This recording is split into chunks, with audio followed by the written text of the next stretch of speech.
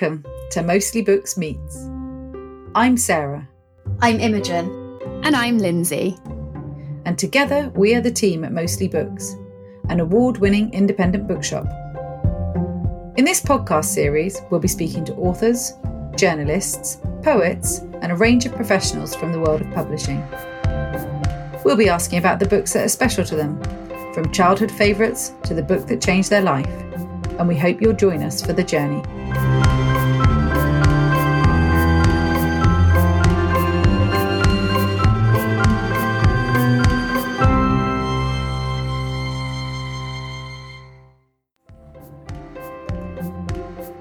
Hi, it's Imogen, and today I'm talking to children's author LD Lipinski, whose debut book, The Strange Worlds Travel Agency, was published in April last year.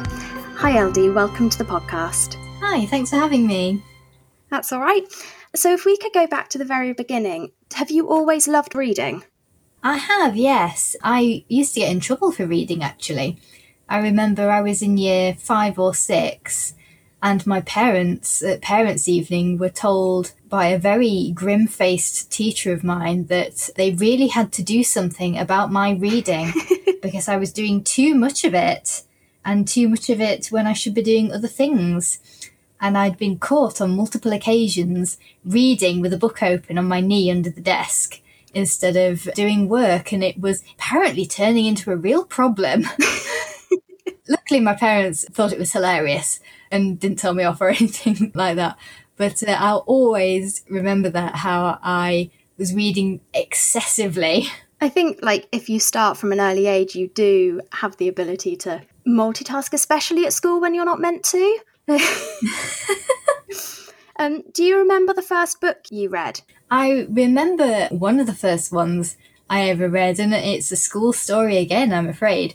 I was in year 2 and we just had this beautiful new reading corner made. You know, bean bags and cushions and loads of brand new books, the lot. They must have spent so much money on it. And I adored being in that reading corner. And I remember they had a toy of Mog the cat. That sounds lovely. Yeah, and I was obsessed with it. But on one occasion, I was reading the book Pookie about the rabbit with wings, and I absolutely loved that story, and I was never allowed to take it home because it was one of the books that had to stay in school. And I was so engrossed in this story that I didn't hear the fire alarm going off. Oh no.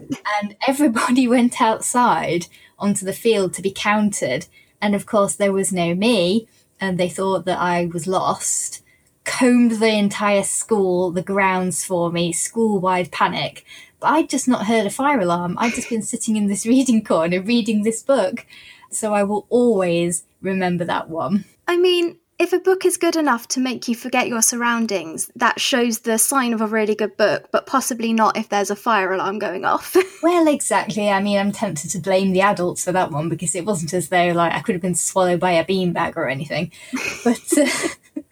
But yeah, and I remember the teacher saying to my mum, we thought we'd lost her and she was just in the reading corner covered in books. That's brilliant.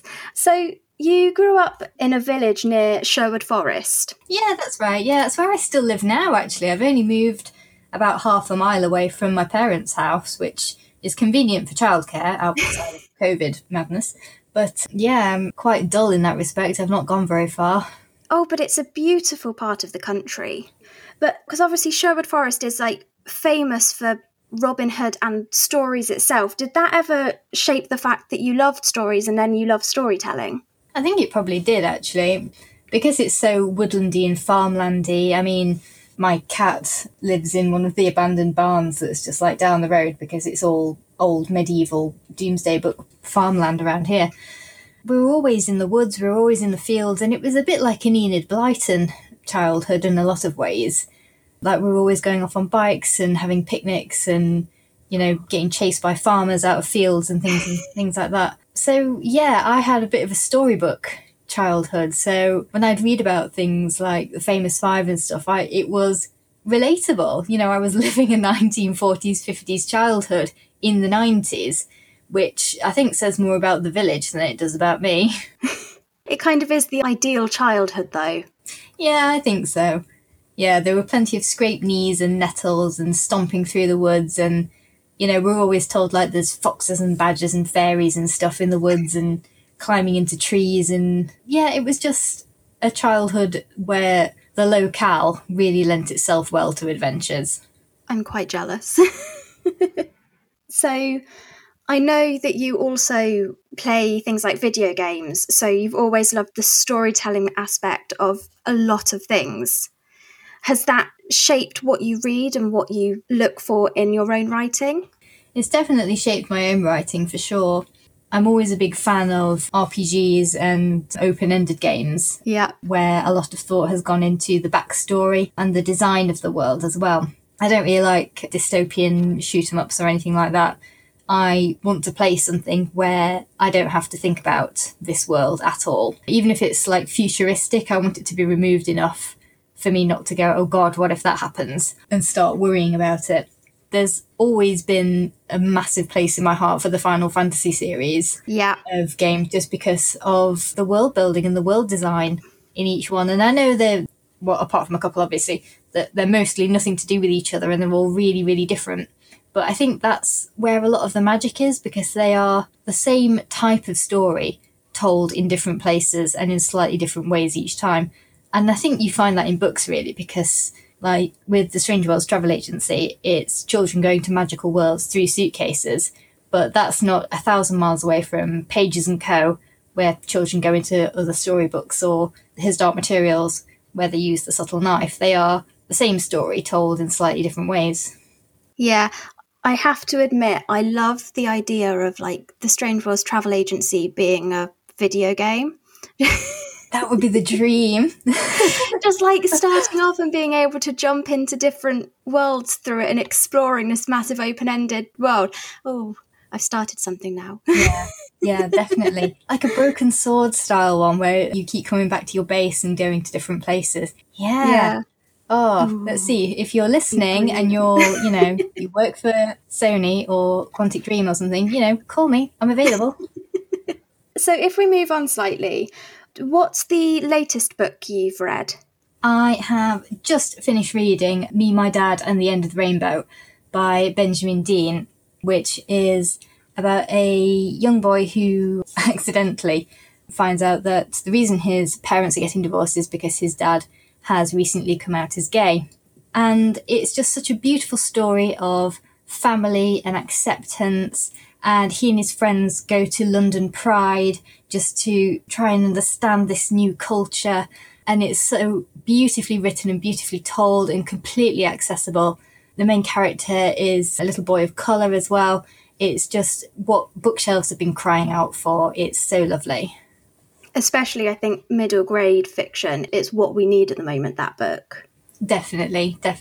And it's an interesting one because although the LGBTQ storyline is obviously very central, it's also not necessarily the most important thing in the book. It's about the friends coming together and accepting people and realising that their world is a lot bigger than this little town where something is quite actually unremarkable as the dad realising that he's happier being with other men is actually kind of not that interesting at all. And it's just like having your world expanded at that age when you're 12 and realising that there's more to see. Yeah. I have to admit, it is one that I've actually got on my bookshelves to read, but I haven't had the chance to read it yet, but I'm really excited to start it. Oh, good. Yeah, let me know how you get on with it, because it is so great. I will. I'd been trying to read it before I actually came to chat with you, but I also got a early copy of your book, so I frantically read that one instead. Well, I'm not going to be too cross about that one then. So we also like to know, obviously, the books we read shape us a lot. And have you got a book in your life that has really changed your life, that has had an impact on you? This one took a bit of thinking about, actually. I've gone for Good Omens by Neil Gaiman and Terry Pratchett, because when I first picked it up, I picked it up after months and months of people telling me, you really need to read this book. And nothing puts me off more than people saying repeatedly, you need to read this book. Because I worry that if I read it and don't like it, then they'll be really offended. So I kept going, oh yeah, okay, I'll read it at some point, and then not actually doing it. But I'd had a couple of writing disappointments. I'd had a book go on submission, and it wasn't bought by any publishers. And then the same thing happened again. So it was 2 of those in a row. Oh no. And I was really low. I was really miserable. And I wanted to read something that was funny and British and quaint and just silly. And everyone just came back and said, read Good Omens. So I thought, okay, I will read it and I'll show you. So I sat and read it, and it pulled me out of this slump that I'd been in because it was completely daft. Yeah. It is almost plotless. And I was trying to explain this to someone a few weeks ago, that the entire story takes place over 3 days. Almost nothing happens. The character who ends up saving the world basically does nothing except fall out with his friends, have a tantrum, and then save the world. There is no plot in this book whatsoever. But what it is a wonderful commentary on people's fears. It's a wonderful commentary on 80s and 90s Cold War fears. It is a look at what it's like to perhaps realise how much we like something and we hadn't realised how much we enjoyed it until it was at risk of being taken away, along with a lot of weird jokes. But yeah, I've put that one as the book that changed my life because it now is my favourite book of all time. I really love the TV series that came out 2019. I cosplay as Crowley at Comic-Con, and just before the first Strange Worlds book came out, I sent a message to Neil Gaiman on Tumblr saying, basically, thanks for reigniting the urge to write things after being quite miserable about not selling things. And he replied and said that he was absolutely delighted, and that was just like the cherry on the top, really. So it's always going to be a really special book to me. Yeah, it's actually one of my favourite books as well. But I did exactly the same as you, where everyone always told me to read it, and I never had because I had the fear of going, but what if I hate it? Yeah, I do that with so many things. I worried if I wouldn't like Discworld for a long time, and it was reading Good Omens that then got me to read all the Discworld books. Have you read all of them? Yes. Oh wow, I'm quite impressed. I'm about halfway through the series, I think. Oh, but what order are you reading them in? Not necessarily any order. Oh, okay. See, I read mine in arc order, so I read all the Death books, and then all the Witches books, and then all the Watch books, and then like the Industrial Revolution books, which I know isn't how you're meant to do it religiously, but that worked perfectly for me. I think the first one I picked up was Mort. Oh, I love Mort so much. Apart from Witches Abroad, I think it is my favourite one. Yeah. But yeah, both Terry Pratchett and Neil Gaiman have such wonderful ways of writing, and I think it really shows in Good Omens. Like, I think when I read it, I remember going, oh, this is what you can do with words. Yes, precisely. It's beautifully bizarre is how I think I'd describe it, because they are putting the weird slant on the ordinary that has always been there. Ordinary things have always been weird. It's just them pointing a finger at it and going, are you ever going to question this? Yeah. It's such an incredible book that I think it's one of those ones that a lot of people kind of would say it had an impact on them. It's definitely had an impact on my bank account. So if we go on to a book everyone should read, which of course is definitely The Strange Worlds Travel Agency. Yay! Now, obviously, I love both books already, but for the people I haven't managed to persuade to read it yet, can you tell us a bit about book one? Yeah, so The Strange Worlds Travel Agency is about a girl called Flick who has just moved from the city which she loves into a tiny little village which she hates. And on one of her wanderings through the village, she comes across a dingy-looking old travel agency. But when she goes inside, there's no posters of Disneyland or anything like that. What there are instead are hundreds of old stacked-up suitcases. And it is revealed that these are no ordinary suitcases, they are magical suitcases, because each one you step into can transport you to another world. And she becomes involved in the Strange World Society. She meets Jonathan, who is an 18-year-old boy in charge of the Strange Worlds Travel Agency, or at least he'd say he was in charge of it. The two of them have a lot of adventures exploring other worlds until they discover that there is a threat hanging over the entire multiverse, and only they can save it. I have to admit, Jonathan, I think, is one of my favourite characters I've ever read. Thank you. I think the part that, like, I genuinely realised that I was going to love him as a character was when Flick first walks into it and he's just really rude and he's like, nope, go away. And like driving people out. He's shockingly rude. He is so abrasive. It just really, really made me laugh. And I think like I knew about 4 pages in, I was reading it going, this idea is really good. It's really good fun. And then you get those two together and I was like, it's just brilliant. They work so well together. I like to think so because they are quite different and yet more similar than they'd like to admit, I think. Yeah. They both have a lot of responsibility for their age. Flick looks after the house and her little brother more than perhaps a 12-year-old ought to be doing. Jonathan's trying to run a 140-year-old business by himself and he, can't even prepare meals for himself, so he's not doing very well in that respect. But at the same time, Flick is quite optimistic. Jonathan is incredibly pessimistic and sarcastic and dry. But I think they gel together quite well in that respect. And even though Jonathan is technically an adult, he is not an adult mentally whatsoever. He can barely look after himself. And let alone a very old, very magical secret society business. Yeah, he's a lot less capable than he thinks he is. But God forbid you should class him as one of the kids. How did the idea for the Strange Worlds travel agency come to you? It's an interesting one because I think it must have been percolating in the back of my head for quite a while. Because I've always liked to read magical stories where there is a strong element of the real world in them, or where kids journey to other worlds. So I'd always liked His Dark Materials. I really like Pages and Co. Like Artemis Fowl, which is not necessarily another world, but it's a world within a world. Yeah. In Haven. So I think I was always going to write this sort of thing, but I didn't really spend any time planning it. It literally just came to me out of the blue. One day I was minding my own business and Jonathan, the travel agency, and the suitcases dropped into my head, from outer space. And I had to rush to my computer and I wrote the first 10,000 words that day. Oh, wow. That's really impressive. It's never happened since. It's where was that? Where's that motivation when I'm on a deadline?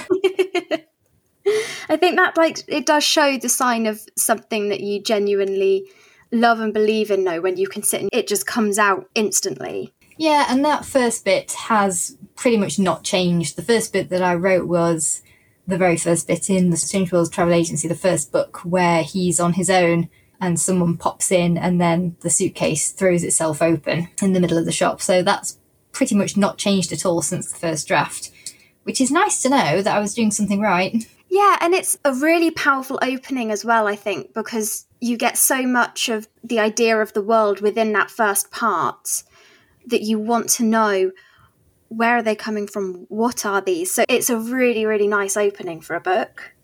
When you first started writing it and started planning it, did you know that you were going to write a trilogy? I knew it was too big to fit into one book. I couldn't have said for certain that it was going to be a trilogy when I first started it.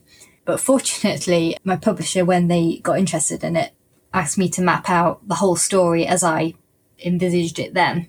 Pretty much, I guess, to see that I actually knew that there would be more story. And luckily, having to actually sit down and write down what I thought was going to happen throughout the entire big story made me sort of realise that actually, yes, it can be chopped into X amount of books, which makes it a lot easier for convincing people that you know what you're doing. So, so that worked out okay. I would genuinely love if you ever want to write more of this world, more than a trilogy. I wish I was in charge of that. There you go, note for the publishers. So obviously it's a world within loads of different worlds. Every single suitcase has somewhere else in it, and you do travel through quite a few of them in both the first book and the second one. Where did you come up with all of the ideas for all of the different places? Because they're all so unique. Well, thank you, first of all. I had to basically force myself to rein it in because I could have written a book about each world eventually. So to make them all seem as different as possible, I gave each world a job to do. So one world was deliberately written to be scary, one was deliberately written to be funny, and then awe-inspiring, and then concerning. So each one would be associated with a certain feeling. So Flick, and by extension the reader, would feel a certain way about each world. So that way, even if the name of the place was forgotten or never mentioned particularly, you could say, oh, it was that world, that one was the scary one, and remember it. I think that works quite well because I read the first book back in January and I can still remember quite a few of the different places and where they went. So it works really well. Oh, well, that's really good to know. I shall keep doing it then. Book 2 is set in a world mostly of pirates and water. Did you always want to write kind of a pirate-themed book? Originally, it was going to be a transport-focused book when I very first had the idea. We're talking 2019 here. So it was always going to be sort of transport-based, and I had an idea to use a train and some other things. But when I started actually doing the first draft, the pirates world got very big and very detailed in my brain very fast, and I realised that it would not be doing the world of the break any justice at all if I kept flitting between too many places. So I decided to focus the main action in that world, give the pirates more agency, more of a backstory, make their world really, really in-depth, and basically just ditch the rest of it because it wasn't bringing anything that couldn't be transferred to the pirates world. What kind of research did you do for the pirates and the ships and the world that they inhabit? Not as much as I wanted. I had an appointment to talk to people at like the Greenwich Maritime Museum and stuff, but like COVID got in the way of that. So it's all been Dr. Google has been my professor for teaching me about boats and ships and things, but also I haven't actually done that much research, A, because it's an imaginary world and it's not set in a specific time period, but B, because Flick, Jonathan and Avery, who's the new character in book 2, they don't know anything about ships, so why would they talk about them? Yeah, because they kind of just get thrown into it and have to learn on the go. They do. Like at the start of the book, Flick refers to the front of the boat as the pointy end, but by the end of it, she refers to it by its proper name because she's spent enough time there to have learnt it. But that's a reflection on me because when I was first writing it, I didn't know what it's called, so I just put the pointy end and thought, oh, I'll correct that later, and then realised that actually it is just the pointy end at this point. Yeah, and I do like that as an idea because I'm a sailor myself, so it did make me laugh when I read that because I kind of forget, to most people you don't know what the official terms are because you have it in the book as well. There's a point where they correct left and right. Yes, Jonathan doesn't know which port and starboard is, so he says left when he's in the boat, which obviously isn't very helpful because one of them's facing one way and the other one's facing the other. So he has to be told, and I think it's a point that I really liked keeping in because they are just kids, they are just learning, they don't go in fully armed with full nautical terms, none of them are sailors, and I think it's more realistic that way because if I fell into a world of pirate ships, I would have absolutely no idea what I was talking about. Apparently Muppet Treasure Island isn't good research. I haven't seen that myself, but I'll have to check it out and see. So another part of the Strange Worlds Travel Agency, and it links back to the book that you've just finished as well, is the fact that you have a book where you have various different characters who are LGBT. So it's obviously like a really important thing to have in books. Can I ask why you wanted to put that in? It wasn't particularly a conscious decision. When Jonathan waltzed into my brain, I knew he was transgender and I knew he was gay, but even before he waltzed in my brain, put his feet upon the desk and refused to move. Because why wouldn't he be, is the answer to that. Because, you know, despite what some people may think, you know, trans kids do go to magic school, they do have adventures, and they can do that without their coming out or their gender identity being a massive plot point. It just is part of who they are. That is something I really, really loved about The Strange Worlds, was that it just was. He didn't have to come out. There was no great reveal. It was just part of the story and part of who he was. So I genuinely loved that about it because a lot of books do put the focus on having to come out as a character. Well, I did think about it, but ultimately in book 1, Jonathan and Flick don't spend that much actual time together when you sit down and think about it. And he is quite reserved and he is quite sort of keeping himself to himself. I don't think realistically he would have had that conversation with Flick in the amount of time that they'd spent together. However, by the time book 2 rolls around, I think that realistically that is a conversation they will have had. And we know that Flick is aware of it. There's an instance in the second book where everyone ends up in the water. Obviously, it's a pirate world. They're all going to get wet at some point. They all end up in the water. They're all fished out. And Flick notices that she can see Jonathan's binder under his shirt because it's clinging to him because it's wet through. And it's just things like that I wanted to include because it's just so normal. Yeah. There is a part in book 2 at the beginning where they meet in a supermarket. Oh, yes. And I have to admit, I did laugh my way through the entire conversation and entire circumstances because it was very, very accurate. the awkward, like... It may or may not have been based on a real experience. Yeah. So I genuinely love that you've managed to put so much and so many characters who are diverse into a middle grade book, because I think it's a really big thing to have nowadays. Like when I was growing up, again in the 90s and early noughties, looking back at all of my books, I don't think I ever saw a trans character or a gay character in any of the books I read as a kid. No, I mean, I think you and I are probably of a similar age. Obviously grew up under Section 28. It was illegal to have any sort of LGBTQ characters anywhere. There was no support in libraries, no support in schools. It was, they were going to eradicate us. And obviously that really worked out well for them because, you can't move for straight people around here. Yeah. But yes, I mean, I was talking to the lovely LGBTQ Network for Librarians a few weeks ago and saying that the repercussions of that are only just beginning to shift because even now, I think it was 2003, we had 2 boys kissing come out. And even now, it almost seems exclusively that it's YA that you find LGBTQ characters cropping up. Luckily, I think that is starting to shift now. And I think it's nice to see, incidentally, LGBTQ characters cropping up in children's literature. Not that we don't need romances and coming out stories, because I think we always will, and particularly from authors of colour, for sure. But it's nice to see that that's not the only kind of books that we crop up in anymore. Yeah, we can have adventures and have magic just because we exist. Exactly. It's really lovely to see, and it's really lovely to see them fill up shelves, especially with middle grade, because yes, YA has had it for a lot longer, but middle grade, I think finally the shift is starting, and it's just lovely to see the shelves now looking so much more diverse. It is, it's wonderful. I think for too long it's been everyone's white, everyone's cis, everyone's straight, everyone's able-bodied, everyone's middle class.